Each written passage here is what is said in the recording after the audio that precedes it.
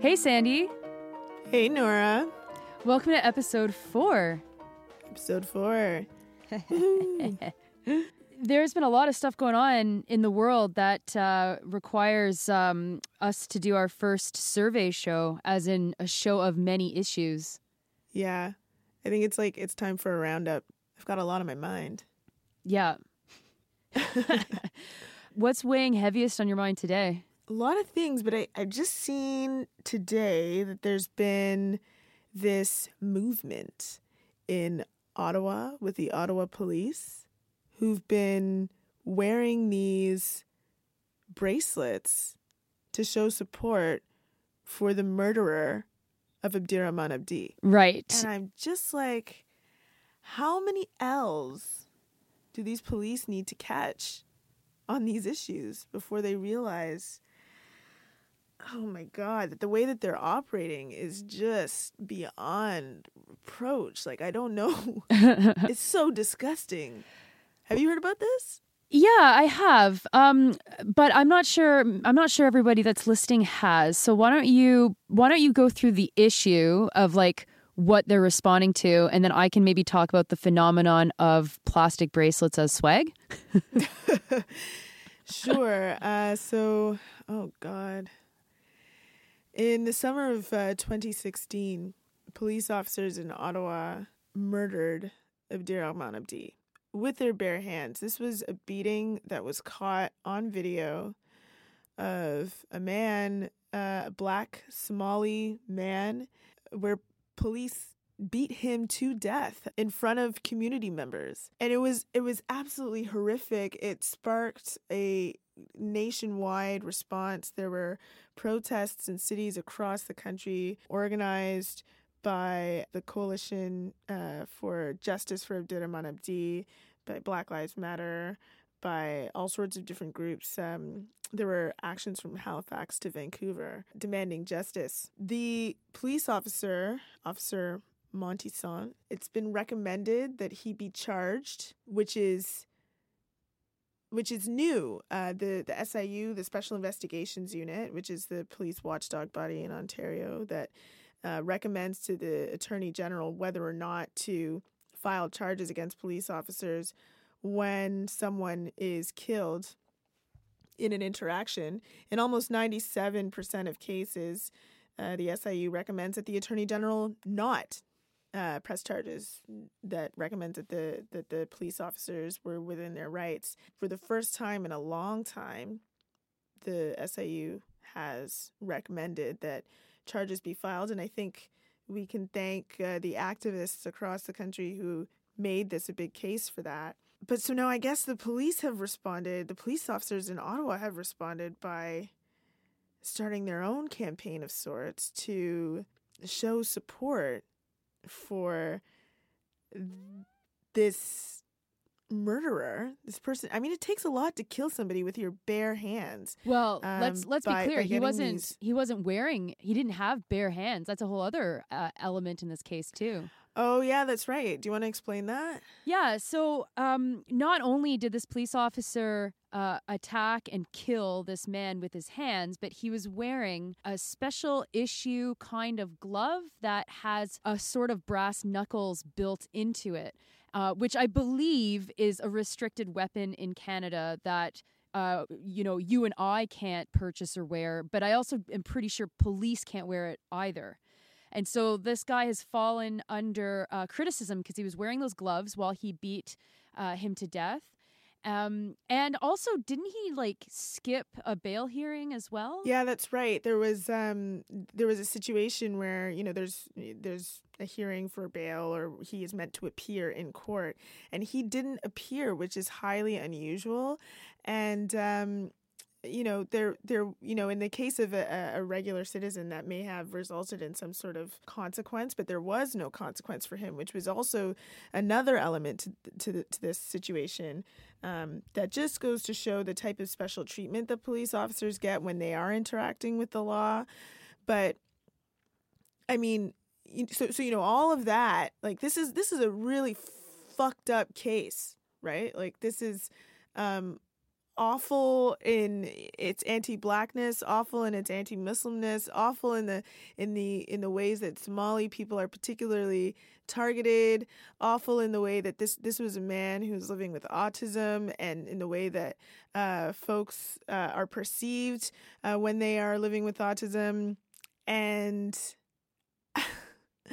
on top of all of that, like the police officers have decided to respond to him being killed by someone's hands by starting a support campaign. I think the bracelets say "United We Stand" or something like that. Yeah. And they're blue and black, right? Which, even though that's the color of bruises that police can leave on a body, in this case, it's a call out, I think, to police culture and blue and black and this kind of thing. I was at a rally that was put on by the supporters and family of Abdirahman Abdi, and it was so tragic because at the end of the rally they had, I think it was his aunt speak, and she barely could. Like, it was so sad to witness the pain that has been leveled on this community through this injustice. It's hard to draw parallels to other professions doing something like this. And so, I'm thinking of when was the last time that teachers banded together to support a teacher who sexually assaulted a student by wearing bracelets saying that we support our teacher, or our fellow teacher in this case, or a nurses union saying we're going to support this nurse who beat a patient to death because we have such little respect for the people that we are working with, or we have such little respect for the Black community or the Somali community or the Muslim community or the disabled community. This case is so layered. It's right in the center of all of the problems that folks you're involved with through Black Lives Matter and Indigenous activists and anti-police activists have been talking about for a long time, that this is the problem within policing in Canada, that these men obviously think that they can get away with this kind of stuff. And when in the rarest of circumstances it looks like they might not get away with it, a campaign is organized by them to protect and to support the guy who murdered someone. It's so backwards and totally fucked up. I can't even either. Yeah, and I'm just wondering, when are the players that have the ability to make some policy changes on this stuff, when are they going to do something about it to make this stuff stop? What is the threshold that needs to be passed before the municipalities that run these police departments, or the province, and even let's talk federal too, because the RCMP has these problems as well, are going to make some actual changes, listen to actual communities about this stuff? And, it's because it's Indigenous communities and Black communities that are mostly affected that this is happening. I can't imagine that, a response to someone being murdered in this way would happen in the same way if this person, if Abdirahman Abdi was not a Black Muslim Somali man, if his life was worth something in the eyes of the media. But I just what is it going to take? What is the threshold that needs to be passed? Because we're already at a crisis point, and I just, our communities can't, we can't take this anymore. This is just, it's such a fucking slap in the face. How dare they? Isn't this in the riding of Yasser Naqvi, or right beside the riding of Yasser Naqvi? Oh, fuck. I don't know. But it's in Ottawa, and he's Ottawa Center. So yeah, I imagine it would be close to. This has happened, effectively in the backyard of the Attorney General of Ontario. Mm-hmm. And, you and I both, we both kind of know Yasser. We worked with him when we were both involved in the student movement. Mm-hmm. Like, how do you think he sleeps at night? Well, I don't know, because, before he was doing this position, he was in the Ministry of Correctional Services. And to be honest, like he could have done a lot more than he has done on all of these files. And he hasn't done anything in my eyes. I mean, I remember myself and another colleague from Black Lives Matter met with a long time ago with someone with the Ministry of Corrections, where they said, oh, we're dealing with this stuff. And we were like, really? You're dealing with, and we were talking about at the time carding and what was happening with Andrew Loku, who was another individual who was murdered by police in Toronto. They said, oh yeah, we've got this Safer Ontario Act coming out, or the Safe Ontario Plan coming out soon. And I was like, I remember when that was announced, and that had nothing to do with police officers using excessive force against people. Stop, trying to politic your way out of these things. This is so reprehensible. Like, they could have done something. They instead, in all of these years of agitation around how Black people in particular are targeted by police, all they've done is pass a carding regulation that does nothing to change carding at all. And I'm just fucking fed up with it. And that's why police think that they can, do these types of things, have these campaigns where they can show support for one another, murdering other people in the streets, because there's no consequence when they do something wrong. And I'm fucking over it. Well, it's never under it. God damn it. There's so often relies on that line about how, there's only a couple of bad apples within the police. And certainly I think that this is a case of like the most rotten elements of the police system at play. But what I'm totally confounded by is, okay, so we've got a Liberal Party that is all talk and no action, to the complete detriment of individuals hurt by police, individuals in solitary confinement within our prisons, individuals within the custody of Canada Border Services Agency. I'm obviously jumping around jurisdictions here, but okay, fine. So the Liberals cannot be trusted, and the Liberals are a huge part of the problem. But what is it going to take for a single police officer who has a conscience to say this is abhorrent? Anybody that is wearing these bracelets needs to be fired. Not that I think that the police are going to reform themselves, but oh my God, isn't there one police officer that works in the province of Ontario who could say, oh my goodness, this has crossed the line. We should not be cheerleading someone who has just been accused of murder in the course of being a police officer. Speaking of police officers, another thing on my mind.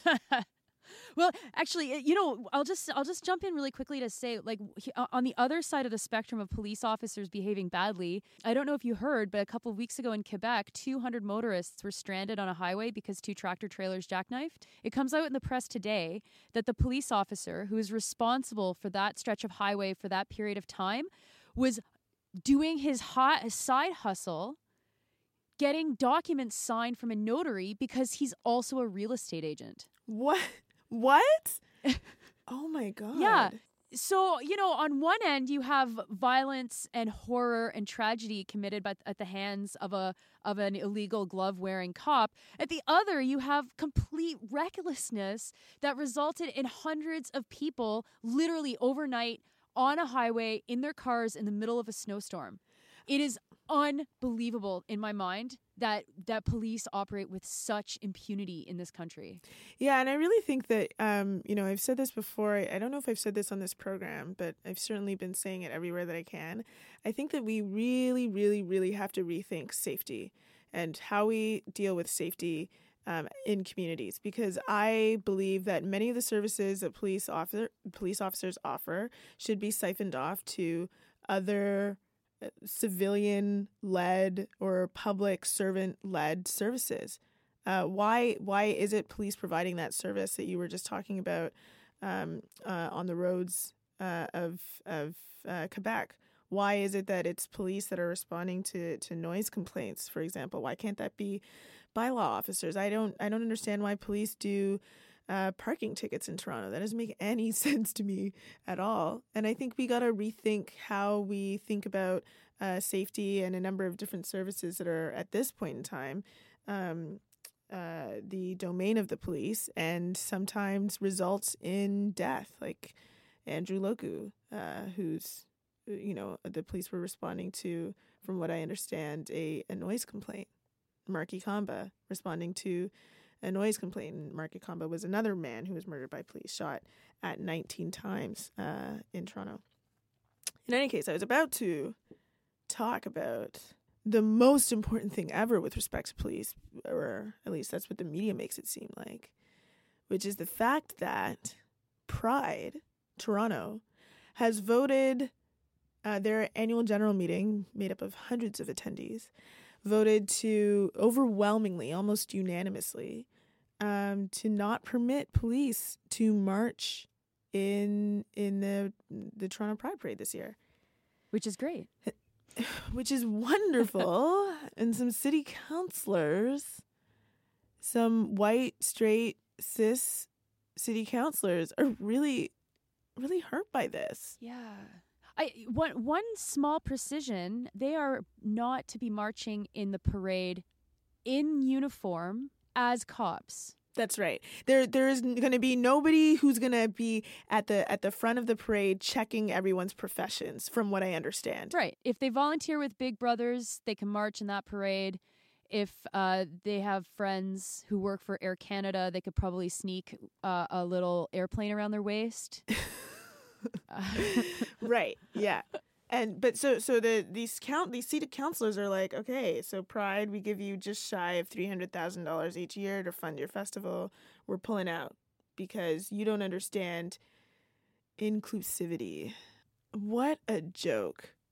You know what struck me the most offensive about that? What? It's that so Pride made this decision in January. Mm-hmm. And what month is it now? It is March. 3 months later, city councilors are springing into action. We must stop money going to Pride because we will not stand for this. Black Lives Matter has been around agitating for changes to carding since 2014.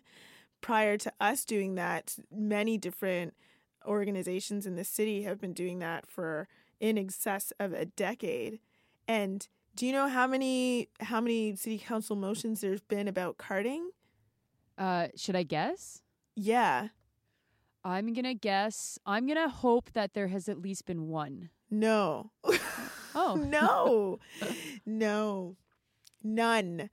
No city councilor has sprung into action that quickly to protect against Black people being discriminated against or dying in this city. But police in a parade. But police in the parade is apparently the number one issue of the day. It's the thing that city councilors need to pay the most attention to. And you know what? It's like, for me, it's like, oh my God, I don't understand why people don't get this. It's like, it's as though, Nora, imagine this. Okay. Imagine that you have a dinner party Mm-hmm. every year, a massive dinner party. Okay. And one of your friends who goes to this dinner party every year, let's call him Brad. Brad, you discover that, I mean, you probably should have known this before, but you've always thought that Brad was kind of weird, but you liked him. And Brad, you've discovered, is like a raging racist. He hates Black people. And then you've discovered that, oh my God, Brad has actually killed some Black people too and gotten away with it. Some of your homies who help you put this dinner together every year are like, Nora, we cannot come to this dinner anymore if Brad is going to be there. We won't be there. We will not help you make the dinner. And what do? Do you continue to invite murderer Brad to your dinner party, Nora? At the expense of everyone else who makes your dinner party cool, who actually contributes to your dinner party? Yeah, what does Brad bring? Does he bring a sweet dish? Brad doesn't bring shit. He just makes a bunch of noise at the table, like, That's what Brad does. You're describing Easter actually in Quebec City at my house, and I have no doubt in my mind that I would not invite Brad. Right. And so I think that the hundreds of people at Pride who voted on this issue that, you know, like quite frankly has been an issue in Pride Toronto for years and years. It's just that it was brought forward quite publicly in this way by Black Lives Matter Toronto. The hundreds of people who voted in favor of the police not being in the parade, I think that they're making good decisions about the parade and probably their dinner parties and their other lives. And I think it's like really outrageous that people would want to force people to essentially endorse an organization that we have all admitted in some way, even the city council has admitted is an anti-Black racist organization in the way that it is functioning. Well, and also that they target queer men too. Like, this is where I don't understand. And trans folk. Right? Like, I don't get it. It's just like, for Christ's sake, you know what would make this issue go away a little bit faster is if the counselors did their jobs and actually did something about these institutions being racist. That's really hard, though.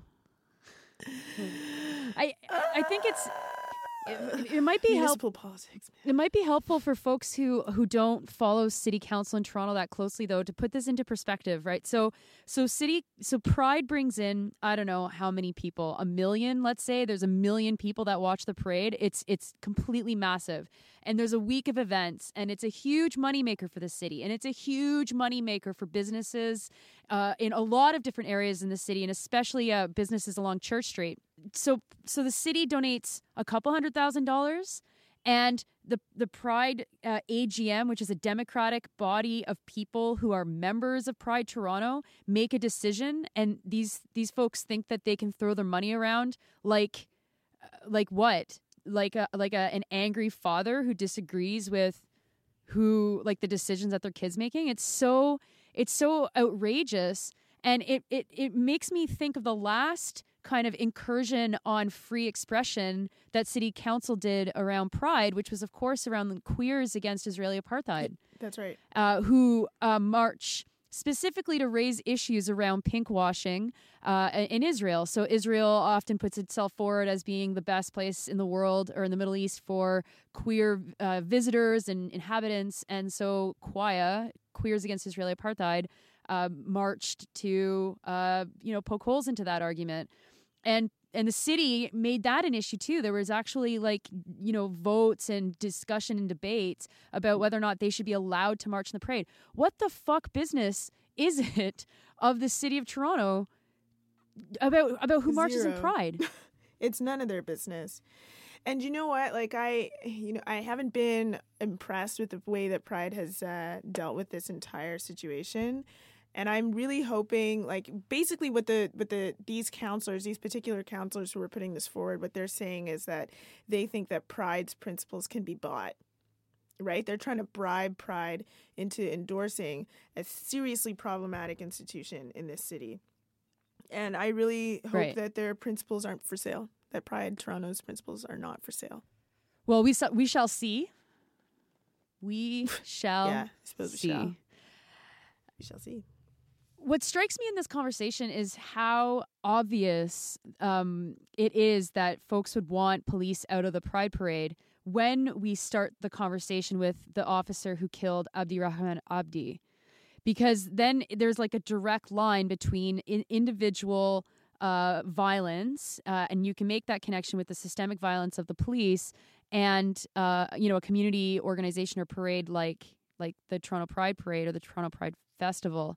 And it seems to me like one of the parts missing in this conversation from a lot of people who are supporting the police is a complete lack of appreciation or understanding or an intentional obscuring of the role police have played in general in this country. Yeah. Yeah, I agree with you. I think that it's helpful for people to understand what the history of the police is and where that institution came from. in order to understand how some of the things that they do today, where they came from, and how that's evolved. So the police as an institution are a French invention, where, they came about to protect the property of the wealthy. That was what their original stated purpose was.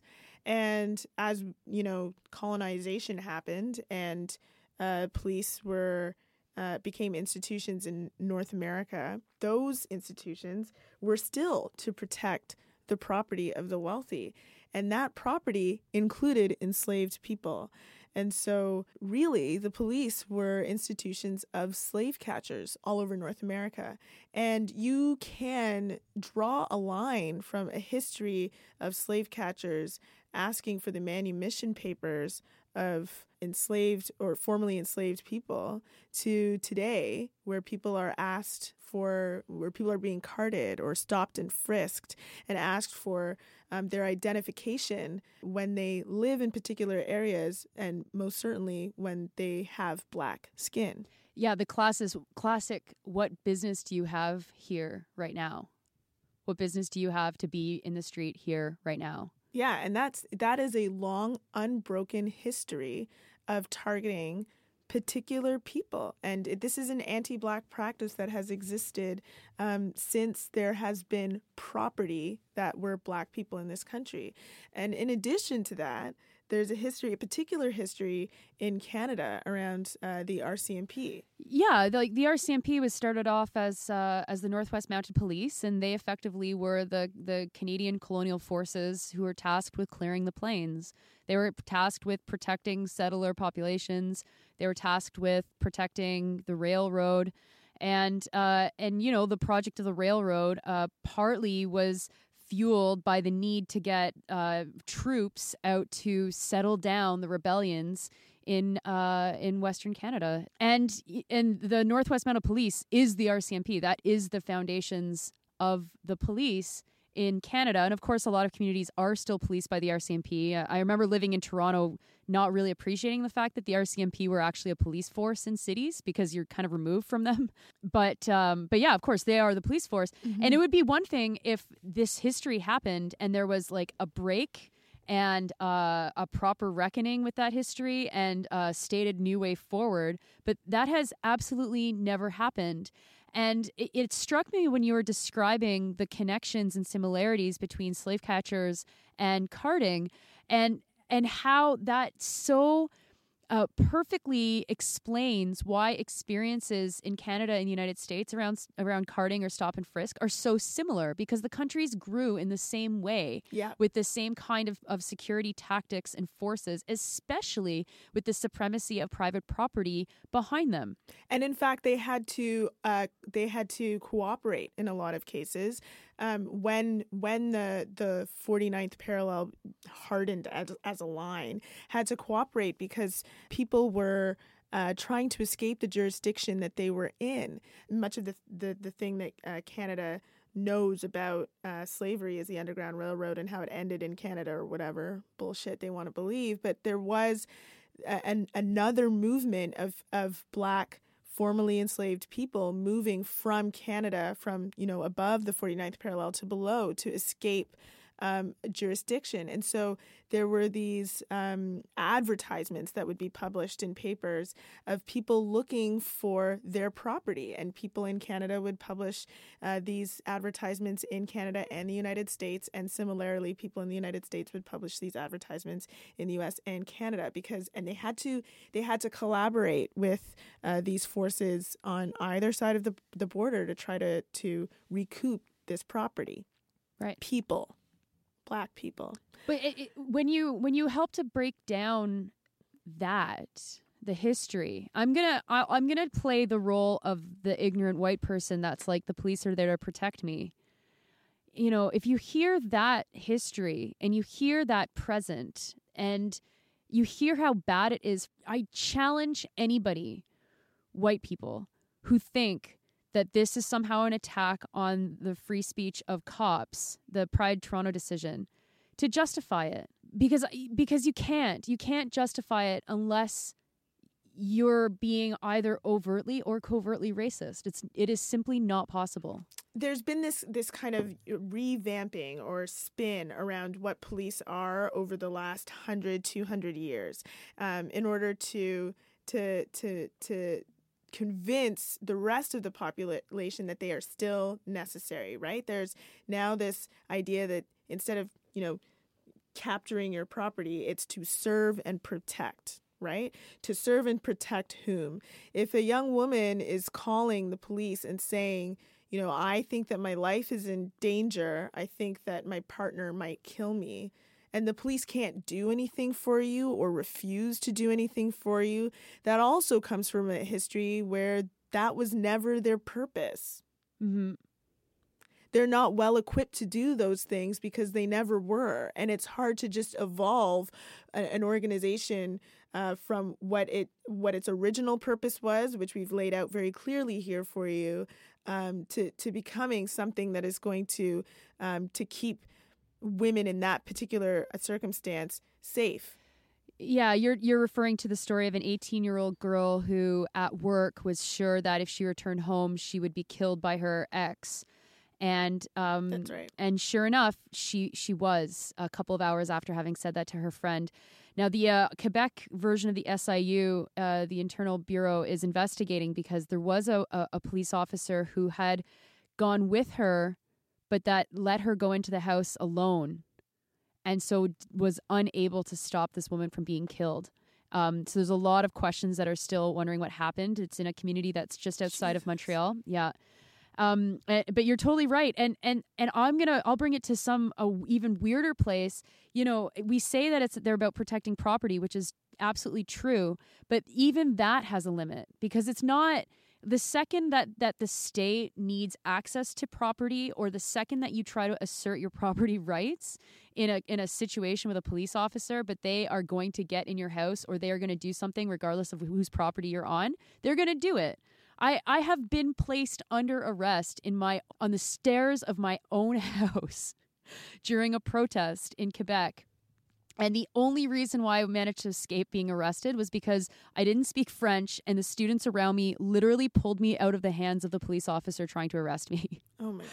And in this moment where I'm yelling, "This is my house, this is my property," I am so shocked by that moment where not only is it completely fucked up that is their principal role, is to protect private property, but here I am invoking my private property to try and save my ass from getting arrested, which of course racialized people, Indigenous people all the time do not get to invoke their right to private property or protection in private property in a circumstance of crisis.